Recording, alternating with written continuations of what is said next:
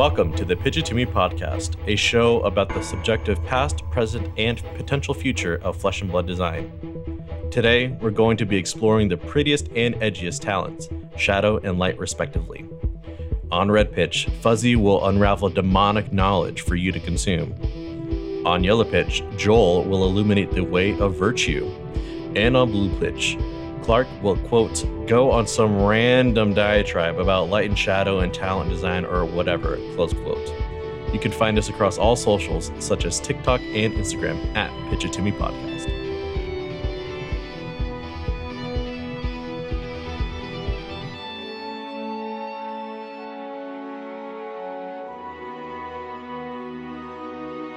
Why'd you guys put those quotes there? I don't know. You wrote it. Well, because you said it. All right. In today's episode, we're going to tell you all about the two wolves that live inside of you and which one of those wolves you should feed. Shadow or light. Devil or the angel. Maybe you got your first taste of one of these heroes when you were getting reps on the most dominant hero in the game.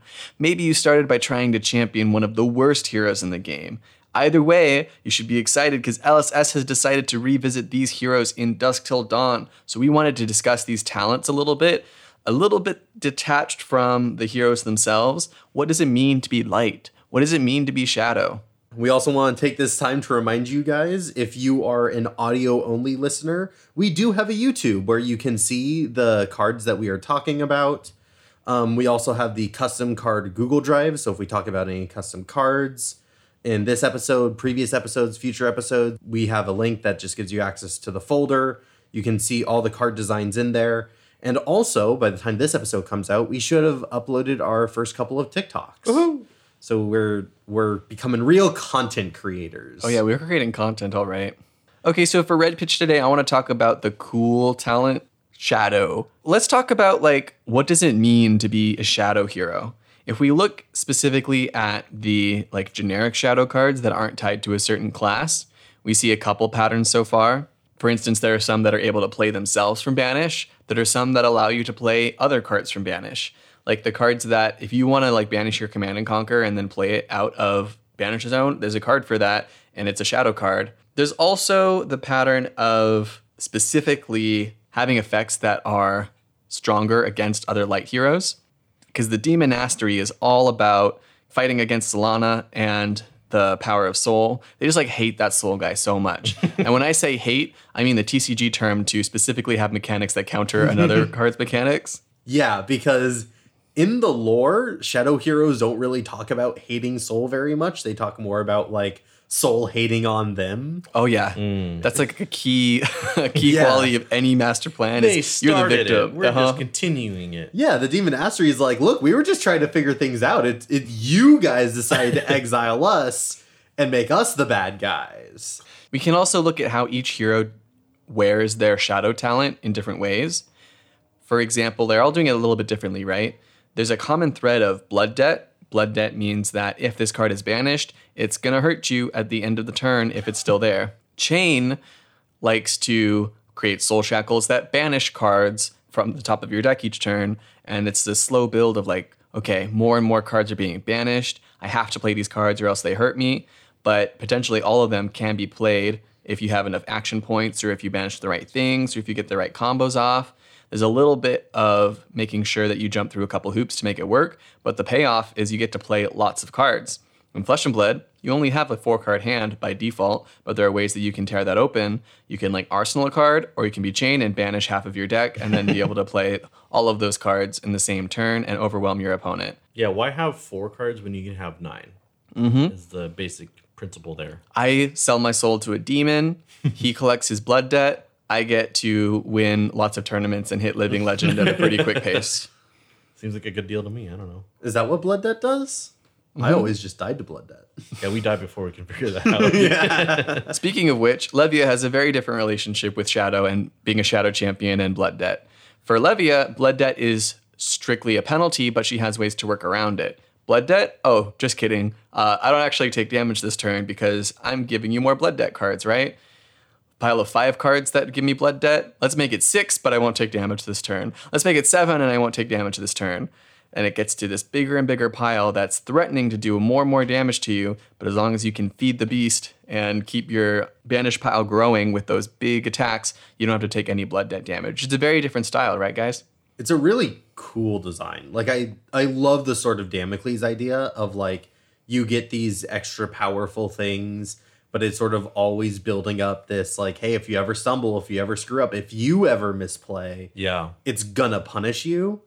Of course, that isn't exactly how the card printings have played out, but it is definitely a wonderful idea. Levia has some really interesting cards she can play out of Banish too. Some she shares with, what's his name? Shane, like Ghostly Visit and Mutated Mass. They don't fit as nicely in her kit as they should because really your turn starts with, how can I banish a 6 power card from my graveyard or whatever, and then I can do whatever I want. So it's like the question of action points, like how many cards do I have to work with, and then I can do all the cool stuff that Shadow does. But for the most part, it just seems like, that it's just another resource that you have to keep track of, which is very fun to play with, but again, very, very punishing. But it's a cool idea, right? Like this looming doom that's going to threaten to kill you, you know? Yeah. I want to come back to Levia, but first I want to give a little bit more context for what other heroes have been doing with like blood debt. And namely Vincett is someone we just got introduced to with this newest set. And Vincett uses blood debt similarly to Chain. After all, they're both Shadow Runeblade. But for Vincett, it's more about having cards that have a little bit of a restriction and you needing to keep up momentum in order to be able to play the things from blood debt at all. Like you have these RuneGate cards where you need to create rune chants in order to be able to release them from their blood debt cage, so to speak. Or at least that's my take. It's very new, so you guys might have like a little bit of a different take on what that like metaphorical blood debt means to Vincett. I think for Vincett, it really is in her design of sacrificing a card from hand. She has to. It is non-negotiable to banish a card from your hand. And so you want that to be a blood debt card that you can play from Banish Zone. And that's what it's going to be most of the time. But it still feels like a sacrifice. Like if you are put in a position by another player where you have to block a lot, then you're really hoping that one last card is Funeral Moon, right? Where you can banish it and then play it to create a rune chant. I think that's what Funeral Moon does. It's a non-attack action that makes a rune chant. That's sort of like what you want your one card hand to be. But what if it isn't? You can be screwed. Or what if you banish the card that you wanted to pitch? Yeah, if you just draw a handful of no blood debt cards, then you might be giving some offering to the Demonastery that doesn't help your game plan at all. I've kind of been focusing on the RuneGate keyword itself in the sense of like portals don't like half work. You need the whole thing. You know what I mean? So it's like it's all about getting enough pieces to assemble this RuneGate and then unleashing these powerful demons to like aid you. Like I don't know anything about like the lore behind Vincett because I don't care, but that's what I imagined it would be. Right? Is like assembling the pieces for this portal and reaping the benefits from conniving with demons. And it's nice because it's not quite what Viserai does, where his rune chants just reduce the cost, right? So you could have under the amount of rune chants for Viserai to cast his things. But with Vincett, you have to have the exact or greater than. And for those higher costed cards, it is a real requirement. It really requires setup. So the through line here for Shadow, at least my take, is that there's this big power that allows you to set the pace of the game mechanically, but there are certain hoops or threats that are looming over you that you have to jump through or work through to make them work. You're not just playing against your opponent, you're also playing against your own deck. And the reward for that is potentially greater value numbers-wise, extra cards, extra damage, free things. Would you guys agree with that take? Yeah. Is that what it feels like to play a Shadow hero? Definitely, especially with Levia, because you have this additional lose clause if you don't manage your resources appropriately. But Shadow is definitely a talent about getting additional card advantage through either dealing points to yourself or reducing how much threat density you have in your deck. It's just getting more card advantage without explicitly saying you draw more cards. Like there's more hoops. At least that's what they were trying to do with Chain. That's why he outlelled, because there's just no downside to playing like all blood debt. You just play stuff for free. Especially when you are able to construct your deck in a way. Like, I think limited Chain is, you can see what Chain was trying to be in limited, where it was like, oh, there's like 2 cost cards, or you have to do this thing to give it go again. And it makes it hard to play your 3-4 blood debt cards out of your banish zone. But the moment that you go into constructed and you can pick exactly how many blood debt cards you have and which blood debt cards there are, you no longer need to deal with those more awkward banishes. You just get to throw everything. No, there still is always the issue of like, oh, I want to sideboard in Command and Conquers. Oh, I just banished all my Command and Conquers. I can't play Command and Conquer anymore, and I wanted it for this matchup. So there's a little bit of like Chain not being able to have that nice adjustment. With Levia and Vincett, we haven't had a ton of time to play with Vincett yet, but I definitely feel as if the whole idea of Shadow expanding out from Chain, it's removing the flexibility of your cards for like a half card of card advantage is almost the way I would put it. Because it's not quite a full card of card advantage for Vincett and for Levia. A lot of the times they have to sit in your banished zone, and there's like a risk or a punishment for that. With blood debt, usually it's fairly small, fairly incremental. You know, late game Levia is another thing entirely. We also need to remember that like you can only play those cards. You cannot pitch them. And so you still really need to tailor what you are doing on your blocking turn so that you know what you can do on your attacking turn. Very much, yeah. It makes it a little bit more complicated than I would say most other heroes. Most other heroes, you can just kind of throw your whole hand at something and not feel too bad about it. I would say for Shadow heroes specifically, that is not an option that you have.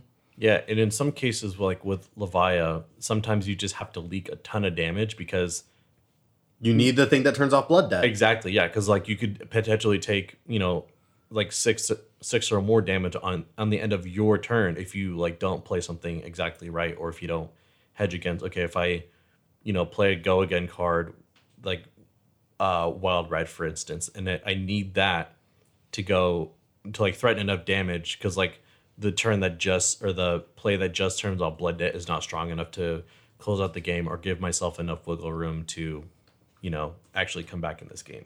Yeah, but of course you can end up in these broken circumstances. Chain is banishing everything off the top. With Vincett, maybe it's like throwing 2 big statted RuneGate cards back to back, maybe even 3, right? Playing a bunch of stuff out of the banish zone because you let it sit in there for a while.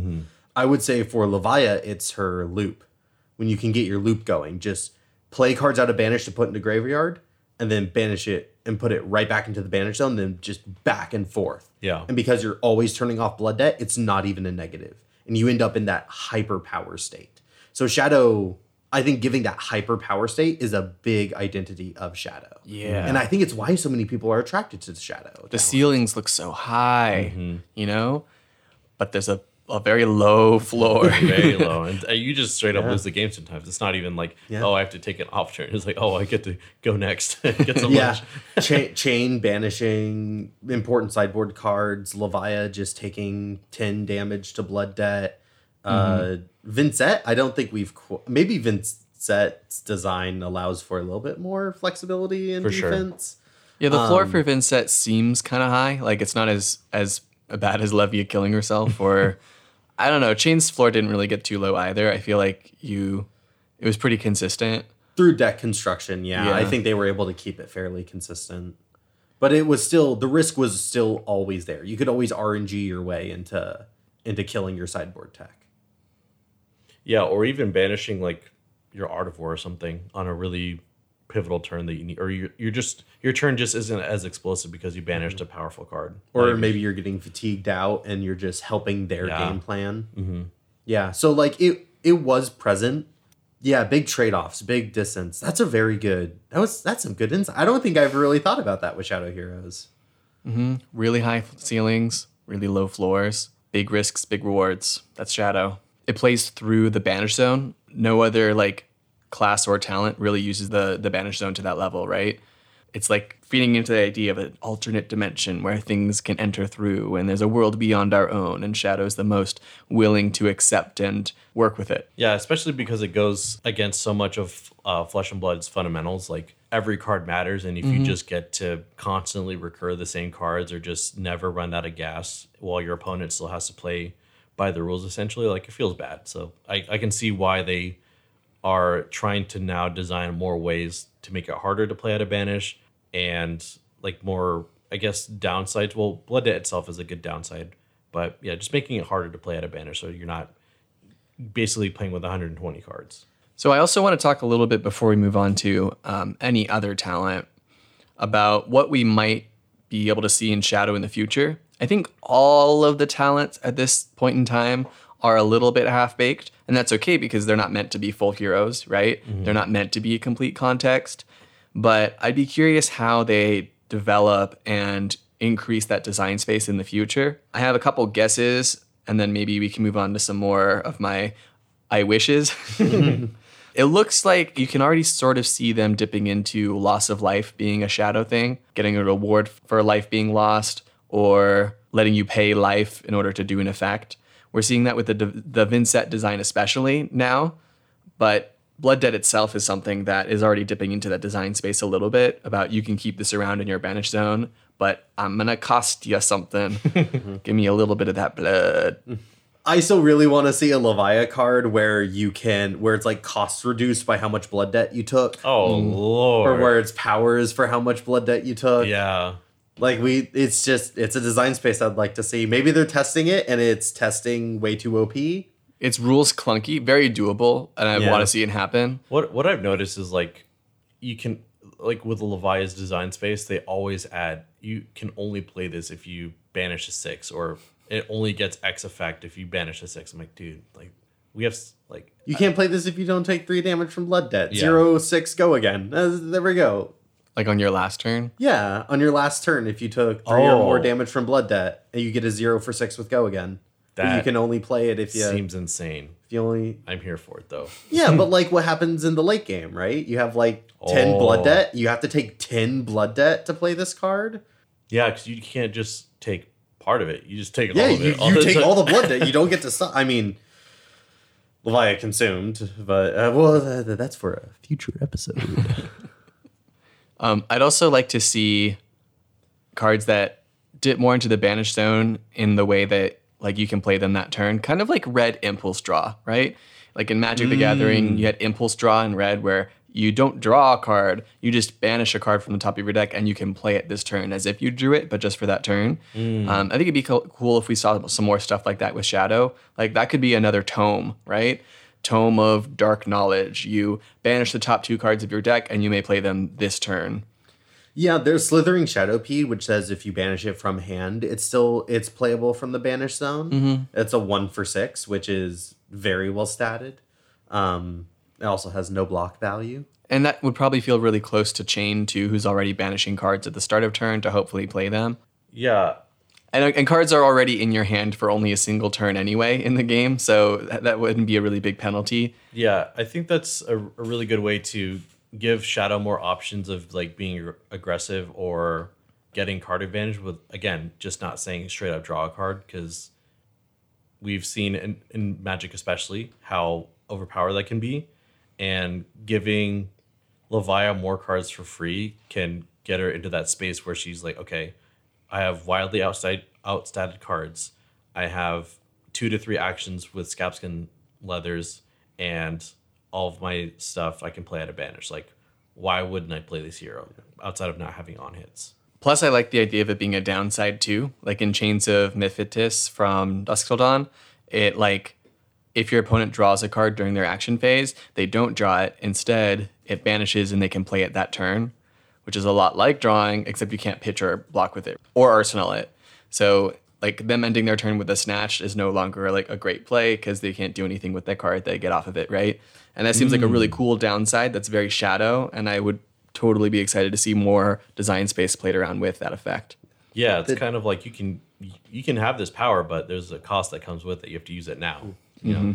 I'd also like to see some Okay, so the Demonastery, right? They hate them light heroes, you know? And when I say hate Can't the stand light them. people, I mean the TCG equivalent where you are specifically presenting mechanics that counterplay yours. But what if like they also hated the rest of the world too? Like once like Solana gets off their back and they brought the church to ruin, maybe they'll come for Arya next and they'll specifically hate the Earth heroes or the Ice heroes or the Lightning heroes. Oh. Like maybe some developments in the story could see them being like, you know what? Screw you, Earth hero, Light hero, or Lightning hero, Ice hero, Draconic hero. Who knows? I think that might be fun to see in the future. Just make them the haters. Shadow being the haters. I'd be okay with that. Mostly because I hate all of Tales of Arya, but So you're already getting into the Shadow oh Spirit. yeah, I'm into it. I'm a hater for real. And then we also get to see some really like cool demons. Like Yeah. there's a specialization for each of the shadow heroes right now that lets them summon like a huge demon 6/6 ally. I think that's really cool. I would be excited for like a maybe shadow illusionist hero in the future that like had a bunch of little allies. Kind of like Dromite with her dragons, but more like demons instead of dragons. Oh yeah, just little guys, little imps. Just Oh, yeah, little scrambling. impies. Yeah, just scrambling over everyone and gnawing on them. Uh-huh. They can be really fun. Or like big ass monster demons. Both is good. So that's what I'd be excited to see in the future. I like Shadow Heroes. I think they have some really cool designs. They are always intriguing to me. That's my Shadow section. I like to hand things off to some other talent that I hate. Brr. Joel, what do you got for I Yellow mean, Pitch? To be fair, I hate half of the light heroes, so I don't blame you there. Yeah, so we're going to talk about the light heroes. Light in general really cares about a new mechanic called the Soul, which is just a storage mechanic where you can use later on for incremental value, either through like go again or extra block value, things like that. Bolton, yay. I have in my notes to say yay. Your entire kit is based around charging your soul, and you can use your soul later on for your power turns, like if you want to go really wide, or forcing awkward blocks with his hero ability, which says if you block with an attack action on any of his attacks, that attack gets +1. So it makes breakpoints of 3 turn into 4, presenting some interesting, combat tricks, stuff like that. And most recently, he has gotten more tools to go wider in the combat chain and self-buffing instead of relying on your opponent to make like inefficient blocks. Like if you're looking at a Bolt of Courage red for 3 and it doesn't have like a buff effect on it or anything, you're like, okay, if I just don't block, they have to use those Snapdragon Scalers or some other card to give a go again, and then they continue their turn. Whereas every other hero can just do that without having to, be a 3 intellect the entire game. So Yeah, 0-3 with no go again it would be 2 cards, right? Because you have to charge. yeah.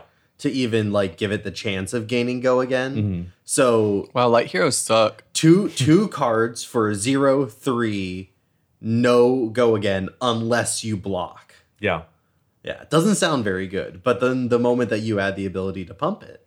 Well, I imagine those little courage tokens that they just printed will probably help a whole lot with that, huh? Oh, a lot. Yeah. And that's what I mean by the self-buffing, like through the new arms piece and the other ways you can generate courage tokens either on your opponent's turn even or on your turn on every on hit or even just by charging. So it's like a really hard thing to interact with. So that has been really pushing how far a Bolton deck can go and like what damage numbers they can represent. And then the other light hero, Prism, she uses soul in a much different way. She focuses on utilizing like the heralds for being aggressive because those are really aggressively statted.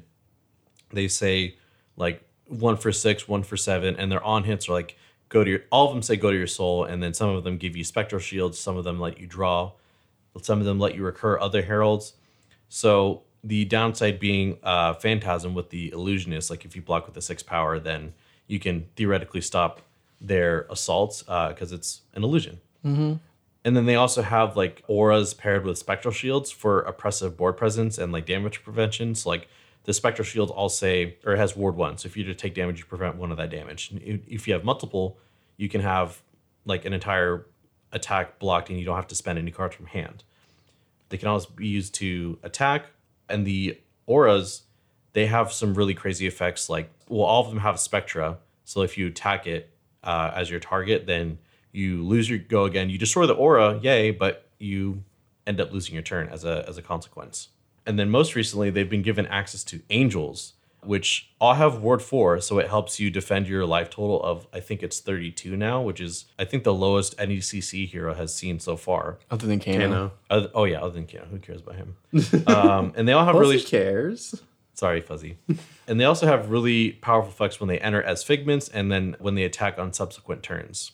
So this new Prism still uses the auras and the heralds from the previous iteration, but now has a new way to be annoying with these things that you just have to answer. Otherwise, it just gets a lot of value just staying on the board and being able to pitch to attack.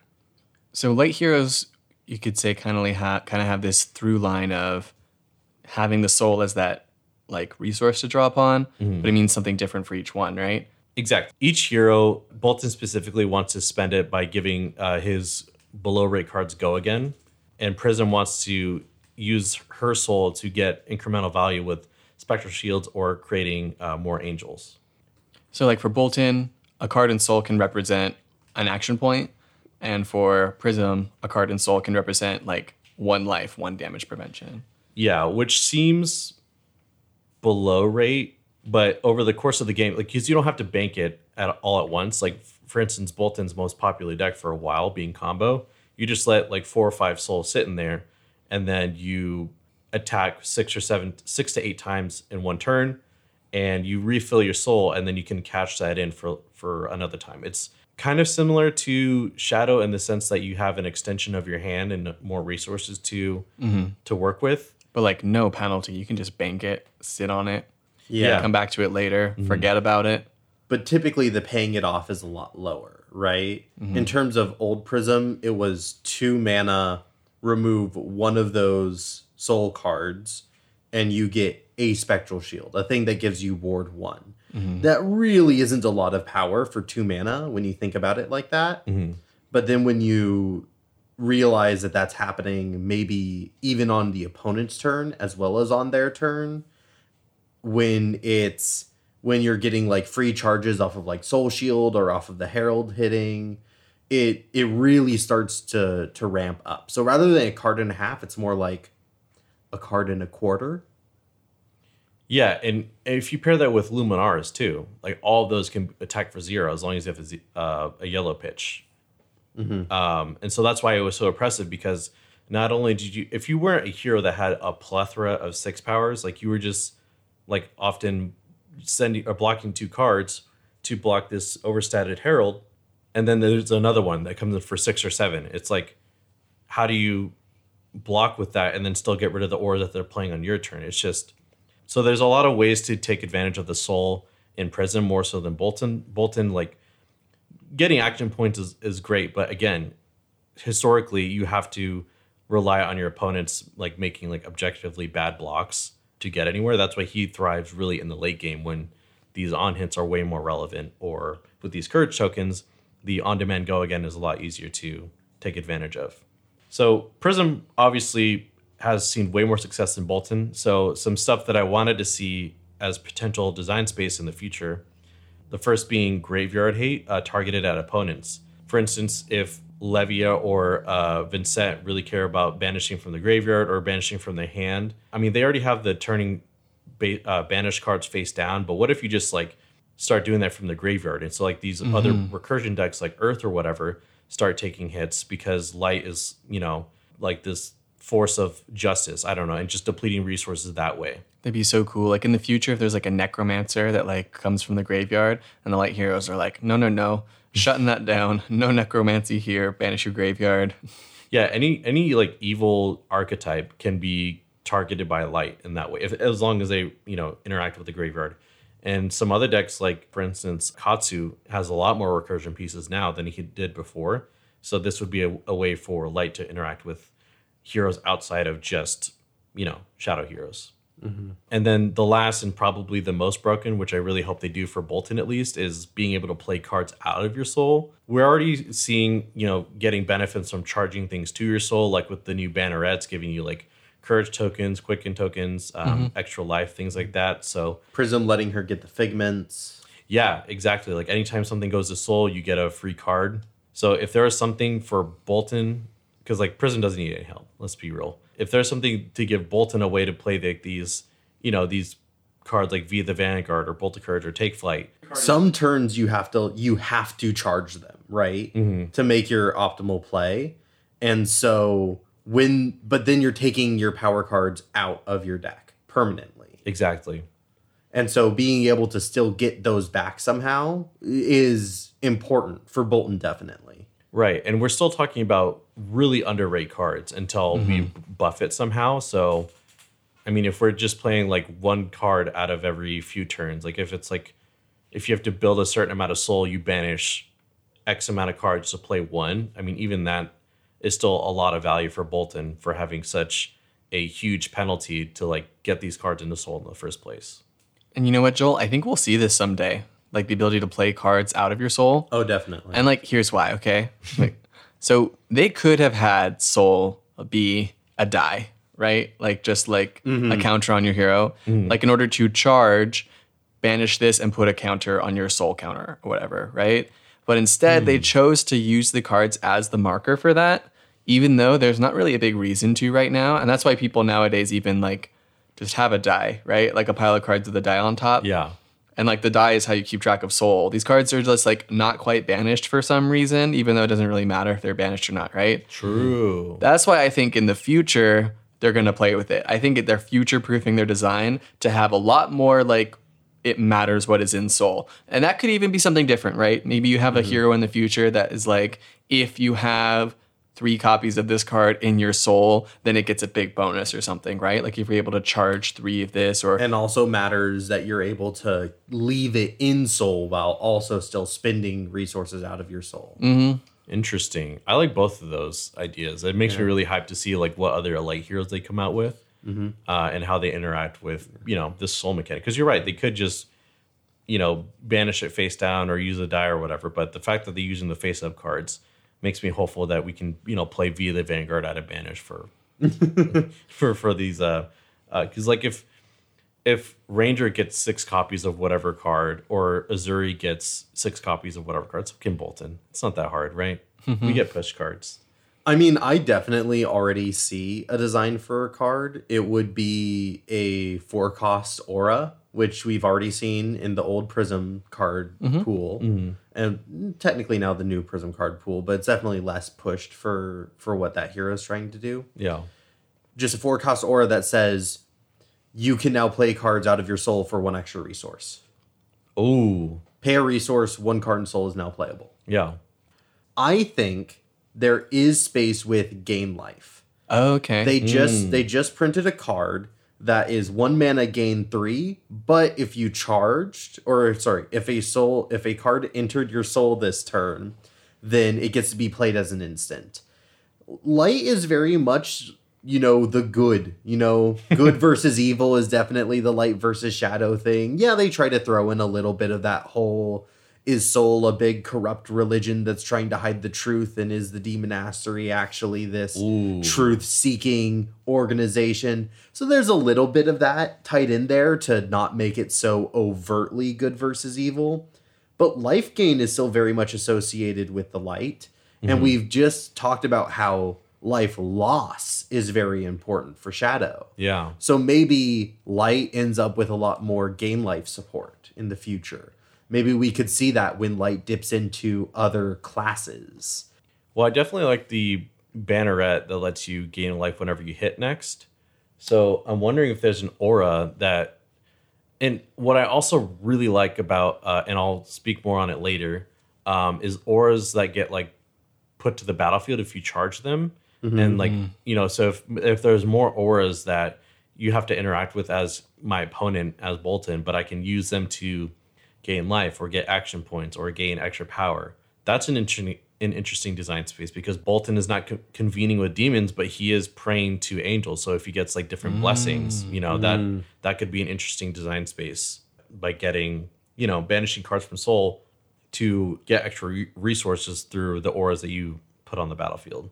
I feel like that's an interesting question, Clark, that you brought up about what class would pair with light really well in the future. And I think light is very broad. Like basically like who can stock up a resource to be able to spend over time at the potential cost of card advantage in the short term, except not even because like Prism's cards are just on-hit effects, right? I think Light Wizard could be fascinating. That would be We've cool. already seen some instant speed be important in Light. Yeah. Both of Prism's abilities are light based. I like that idea. Instant speed. If for no other reason other than like Icelander is blue focused, so we could have like a yellow focused wizard, you know? That would Yeah. Wizard is so blue defined, and seeing like a yellow defined wizard would be really interesting. And Or even like Ninja, because so far with Ninja we've seen blue and red focus, so that yellow one would, and there's some yellow zero costs that would work really well, or that already exist in Bolton, so that same design space would work well with like Kadachi's and then a zero cost with Go Again and things somehow of we didn't talk about that at all, and that's that like light heroes just love the color yellow. Yeah. Yeah. like work it in as much as they can. Like they reward you for playing yellow cards. They reward you for charging yellow cards. They reward you for pitching yellow cards. Everything costs 2 or 1 or 0, right? Yeah. Very few things cost 3. Or 4. Yeah, or they cost 4 because they want you to pitch 2 They're yellows. pretending that you're going to pitch 2 yellows to play their 4 cost cards. Yeah. But we all know that's a blue and a Findles tunic counter. Yeah. Prism was definitely meant to be the yellow hero, and then I drafted a lot of yellow cards in a Monarch draft, and then it was like, where are all your blues? You need blues to attack with your Spectral Shields, and I'm like, I didn't consider. I thought lights are all about yellows. What is this? And like I respect it, you know? Like yellow is the bad color. That's why Yeah. no other deck like they just try to avoid them. Yeah. Because if you want something that's good when you play it, just do red. If you want something that's good when you pitch it, do blue. If you want good blocking cards, well, lots of things block for 3 and yellow doesn't interact with that at all, right? Like you might as well run a red or a blue. So the fact that they've had a specific space in the game where they're rewarding yellows, it kind of feels like it rounds out the game, right? Like, okay, you do have a reason to play yellow if you play these heroes, just to give you a little bit of an extra, like, don't feel bad for playing them. Well, not even that. I really like how all their specializations are yellow. It really emphasizes that element. I really like how it interacts with pitch values and cost values in an interesting way, and it makes you rethink what do things need to cost in my deck, and where should my costs be in my deck. Yeah, I think it is nice. It is saying, hey, we don't just print these yellows for limited. We do print them for constructed.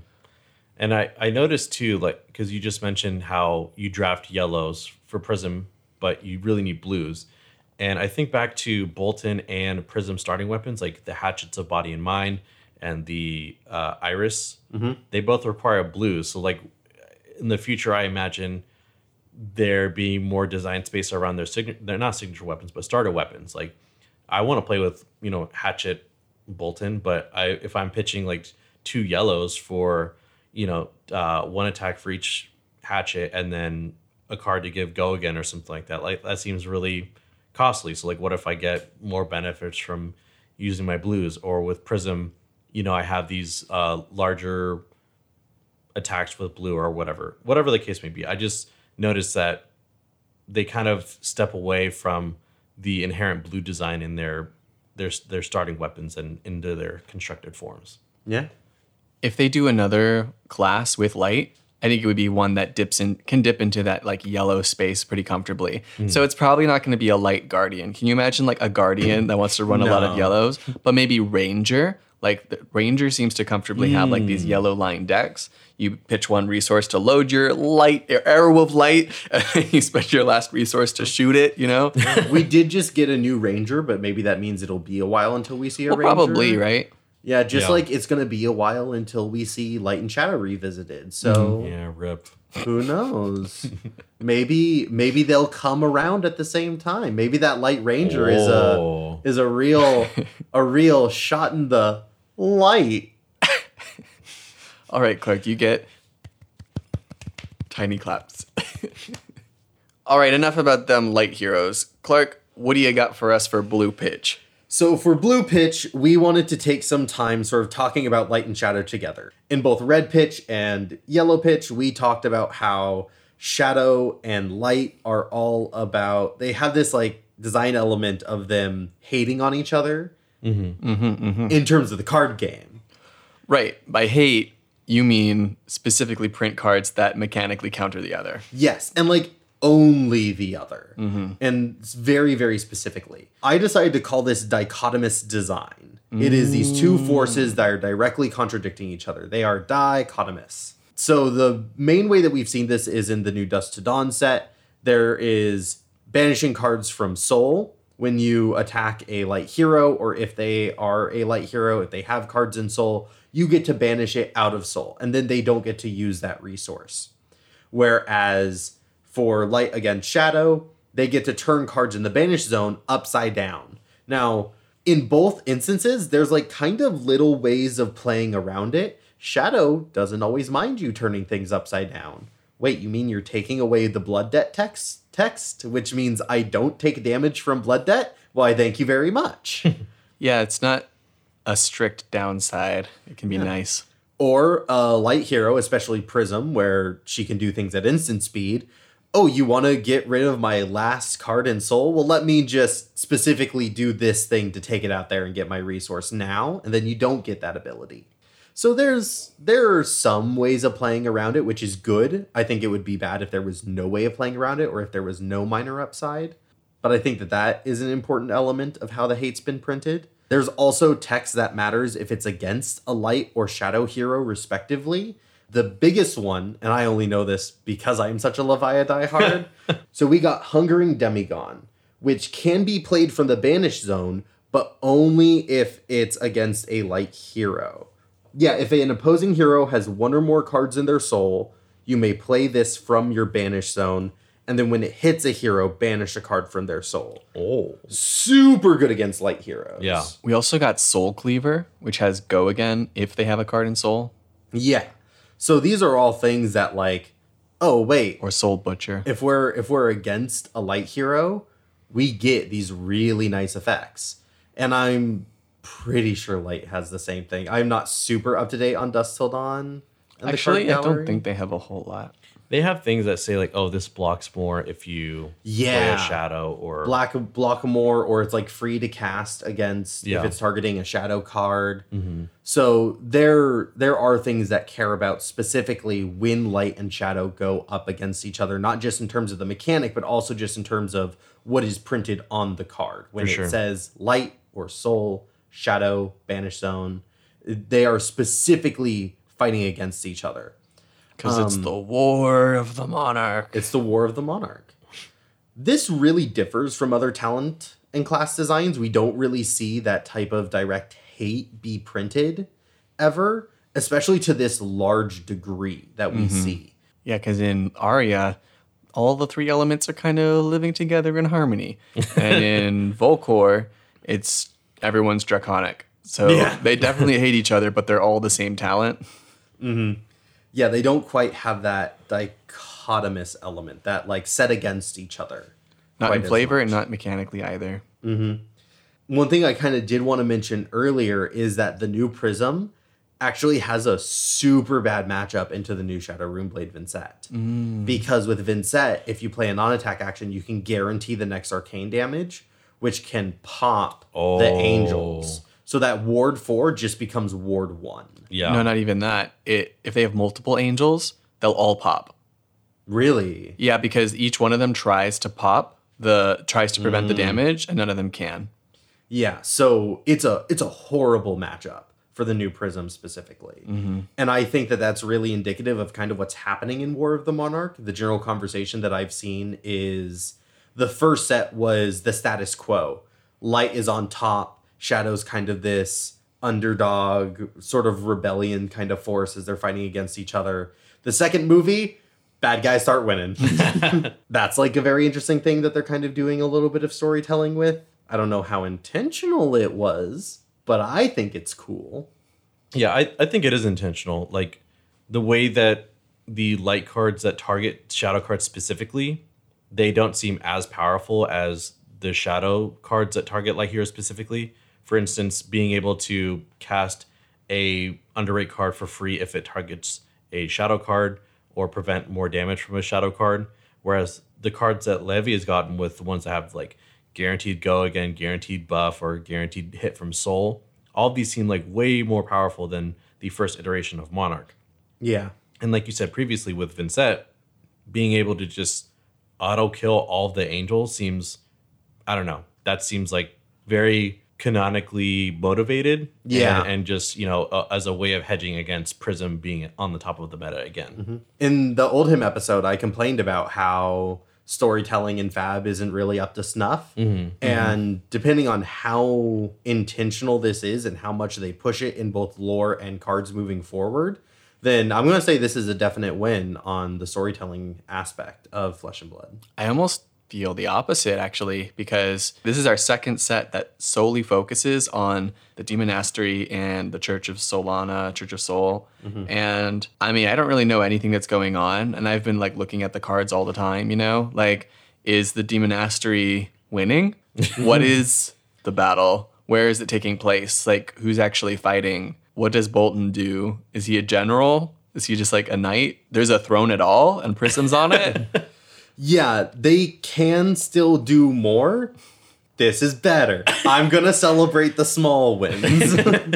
Because it's got to be the positive reinforcement. If you give them positive reinforcement, Yeah, true. they'll keep doing it. This is very good, LSS. Good job. Go do more.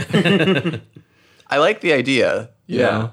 I also think that this dichotomous design, I kind of want to open it up for conversation here of, do we like it? Do we like it when two classes or two talents are specifically set against each other, have mechanics set to fight each other, and like nothing else? Do we think that's good? I do not. And this is kind of a complex problem because Levia having game into specifically light, I can't really ask for a whole lot against other heroes, specifically because Brute itself is supposed to not have any on hits. The identity of the class itself is RNG, rolling for action points, randomly discarding, having high rate attacks, but no on hits. That's like the main thing. So if I have game specifically into other heroes with these other benefits, it's like having these wildly satted attacks and random chance to get more than one action point, then I think that's a problem game design wise. And also, if I really like the flavor of a hero and I only get to experience that flavor against one other hero and that hero isn't in the meta at all, then that's what feels bad too, because then I have these extra effects that should have just applied to the field and not so much just this one matchup that I'll have in like limited, for instance. I think the dichotomous design that you're talking about, I actually kind of like it in limited, at least in that context. To have a limited environment where the cards that you're drafting are specifically to bolster your hero while you are directly coming up against these other heroes in the draft, I think that can be a really interesting design choice. I'm drafting Chain. Do I take Spew Shadow because I just want to be able to play cards out of my banish because I don't have very many Blood Debt cards? Do I play Spew Shadow because I have a feeling there's going to be a lot of Prisms and Boltons around in the draft, especially if I'm taking the Chain cards? Do I pass on Spew Shadow because I don't think that the upside is worth it given what I'm trying to do in my deck? Do I pass because I don't expect to see a lot of light heroes to go up against, right? I think it gives the player more agency in the draft, something extra to think about when they're putting their deck together. It's also a reminder in this draft, like, hey, you are fighting people. Have a plan for your opponents. Yeah. The sideboard tech as it was, or the like, oh, this card is more powerful because I have it in this specific matchup. I think the strong theming of this sort of dichotomous design is incredibly good. I think it felt great to play in these Monarch drafts. I would also say, Joel, not quite to counter, but to show the other side of the coin on your point. Let's say Prism is really strong in the meta. Sure. Now, I'm playing Levia, and Levia has a really good card into Prism. Yeah, now, yeah. Levia is a little bit better in the meta. For sure. Because Prism is good in the meta. So I think it's great as this like anti-meta sniping tech that can allow people with worse heroes to have better matchups into what's really strong right now. Yeah, I think sideboard cards that are siloed to specific heroes can be really cool. Like, you can always print them at generic, but to have one hero allow them to have a good matchup against another specific hero, I think that just kind of makes things a little spicier. I don't know if that's like what I want to see everyone based on. I don't want to see it all the time even, but it can be really cool when one hero is given one tool against another couple heroes.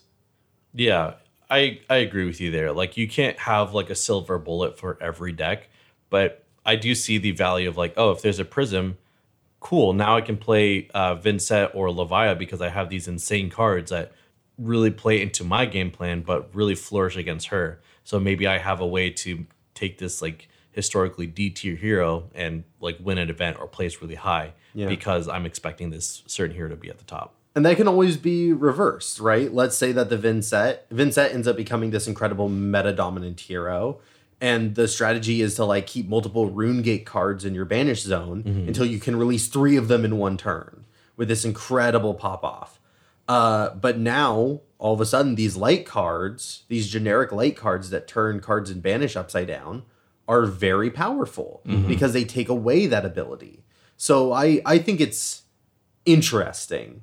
I think it is cool. Maybe not good, maybe not strong, but I think like you got to have some of that in the card game. And you got to at least push for it, let it have its place. It can feel bad, but I think you got to be willing to keep giving it a shot. And I think this is really the set where we're going to see whether it sinks or floats. Yeah, I would agree. I'm okay with letting it kind of just sit in the flavor town until it becomes, meta relevant. I do like draft a little bit more because I never drafted Monarch until now, and I never felt in other drafts that there was a way to interact with your other, drafters in a significant way other than just, beating them.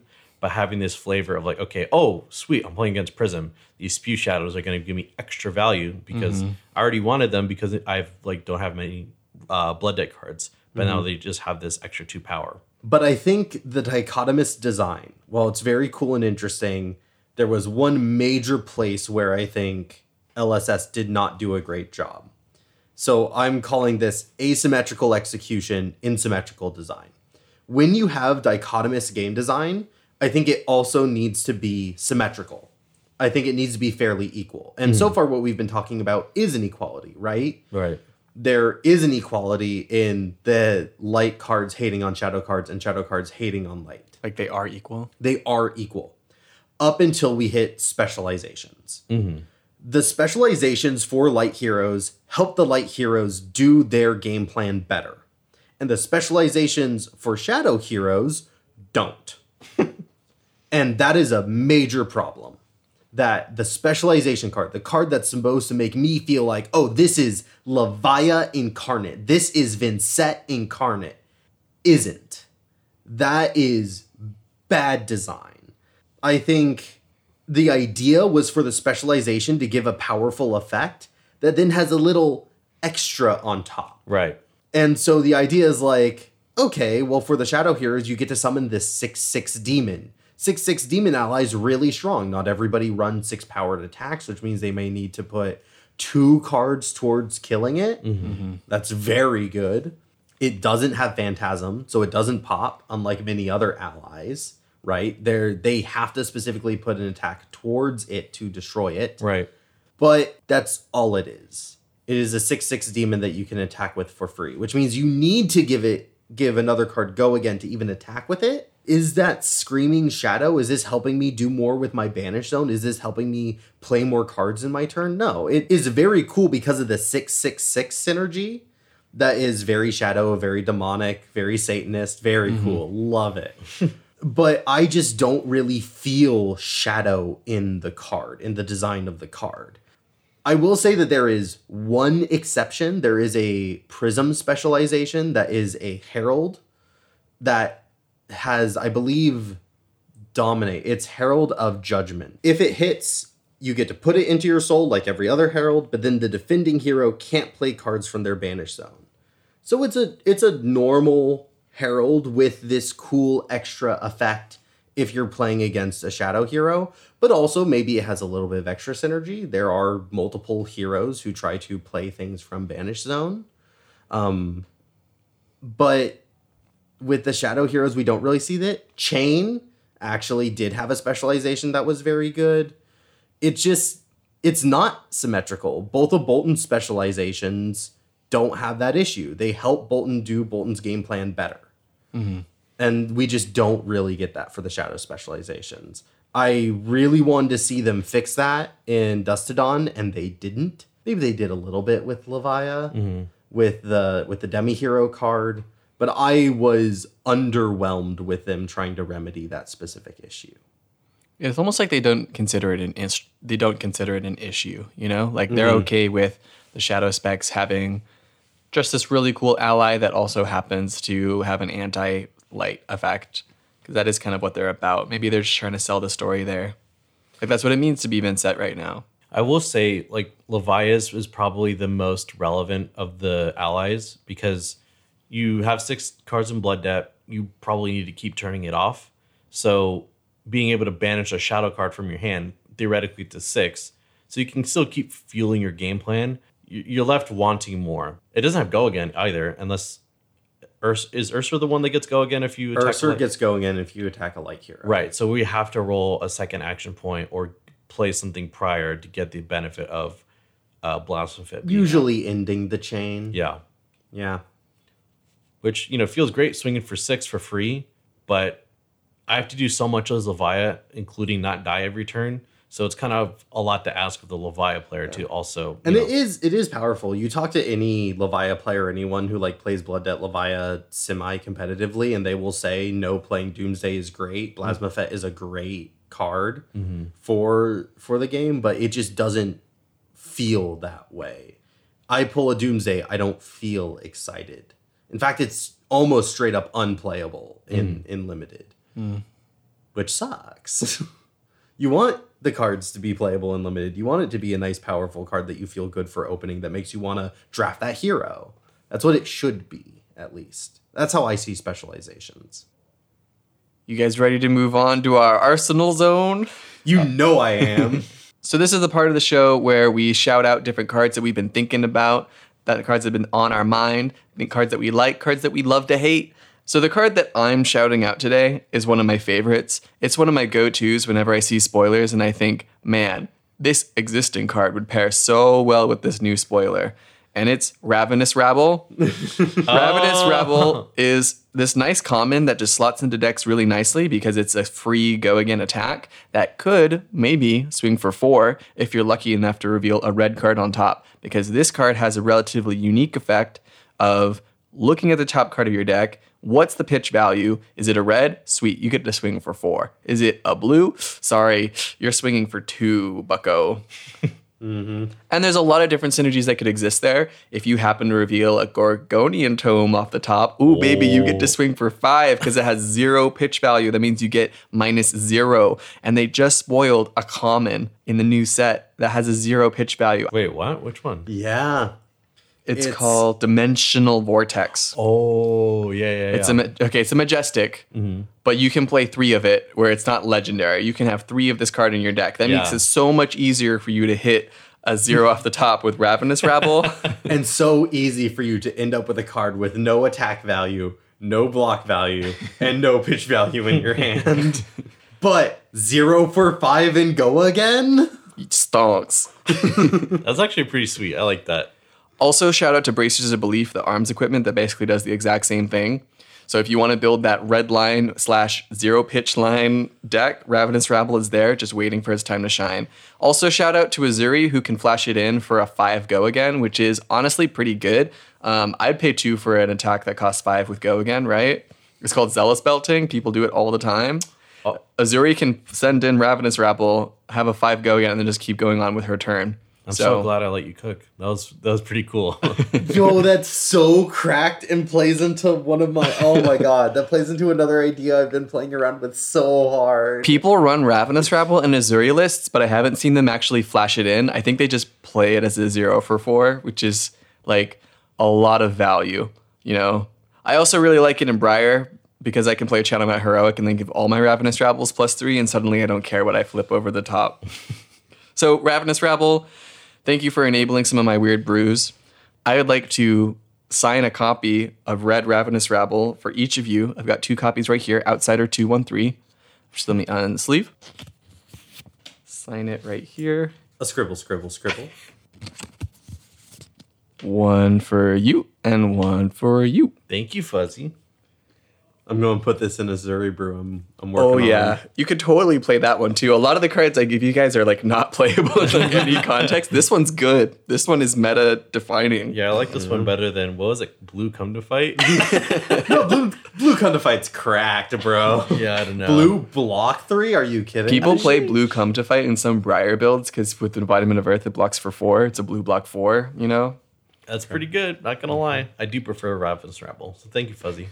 My card is completely different from this card. It was spoiled in, gosh, what was it? I think Dynasty? Yeah.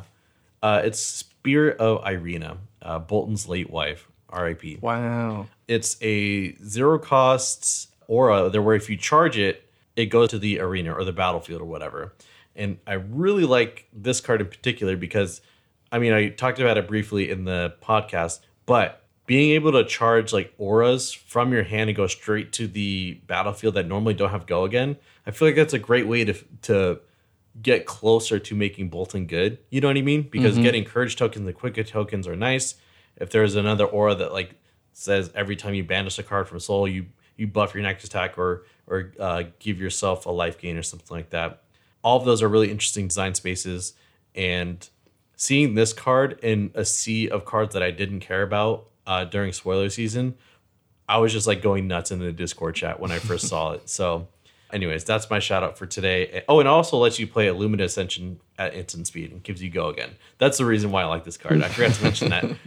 But yeah, playing this net an action point and also play one of your most powerful cards in the deck for freezies. pretty auto nice. include. Yep. Auto include. And the way that it combos with like Via the Vanguard, because typically you can't play them together because you close the chain and Via the Vanguard cares about the chain being open. So you play Via the Vanguard, charge, buff your entire board by 1, and then play Lumina on top of it, getting action point onto Via the Vanguard, and then your rating swings for 5. Wow. Twice. Yeah. 5 twice. 5 twice. Meanwhile, 5 does like 30 damage in a turn, but we don't talk about that. Anyways, shout out to Spirit of Arena. For my shout out, I want to get philosophical. Oh, man. Lord. I want to really ponder the truths of the universe, really dig deep into what does it mean to be a bloodthirsty monster that wants to decimate your enemies. What is the worst weapon you can carry into a medieval battle? An axe. Axes are stupid, axes are bad, but the coolest characters use axes. The coolest, baddest motherfuckers use axes. But I've been brewing. I've been on a brewing spree since dusk till dawn, and that just means looking at a lot of card lists. And I'll see things like Felling Swing and Spill Blood and Cleave and go, who is this for? Nobody yet. But that's the thing. You got to get these cards now, everybody. Get them now. Get them now while they're cheap, while they're bad, while they're not good for anyone, and then put them in a deck and take them to Blitz and lose with them. Because you want to be the guy with an axe deck first. You want to be first to the table.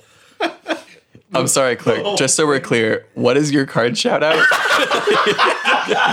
My card shout out is the idea of axes. It is the concept. I told you. It's a theoretical. I told you I was getting philosophical with it, Got Fuzzy. it. I made it clear from the get-go. It is axes. Axes. This is why I failed philosophy class. I'm here for the ride. Keep going. I think this is also why I failed philosophy class.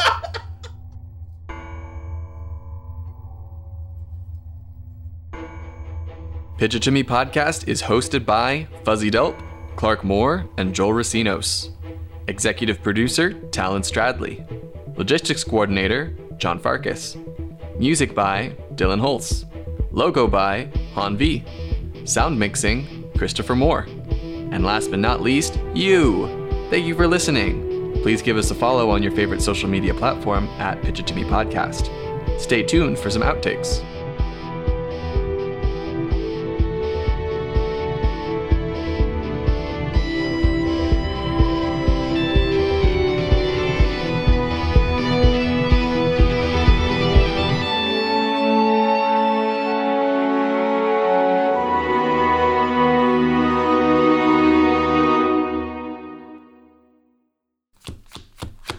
Prism definitely Gaslight Gatekeeps Girl Boss. 100%. Gimli uses an axe. That's true. Gimli's a real one. I don't have any other examples because I didn't prepare this section at all.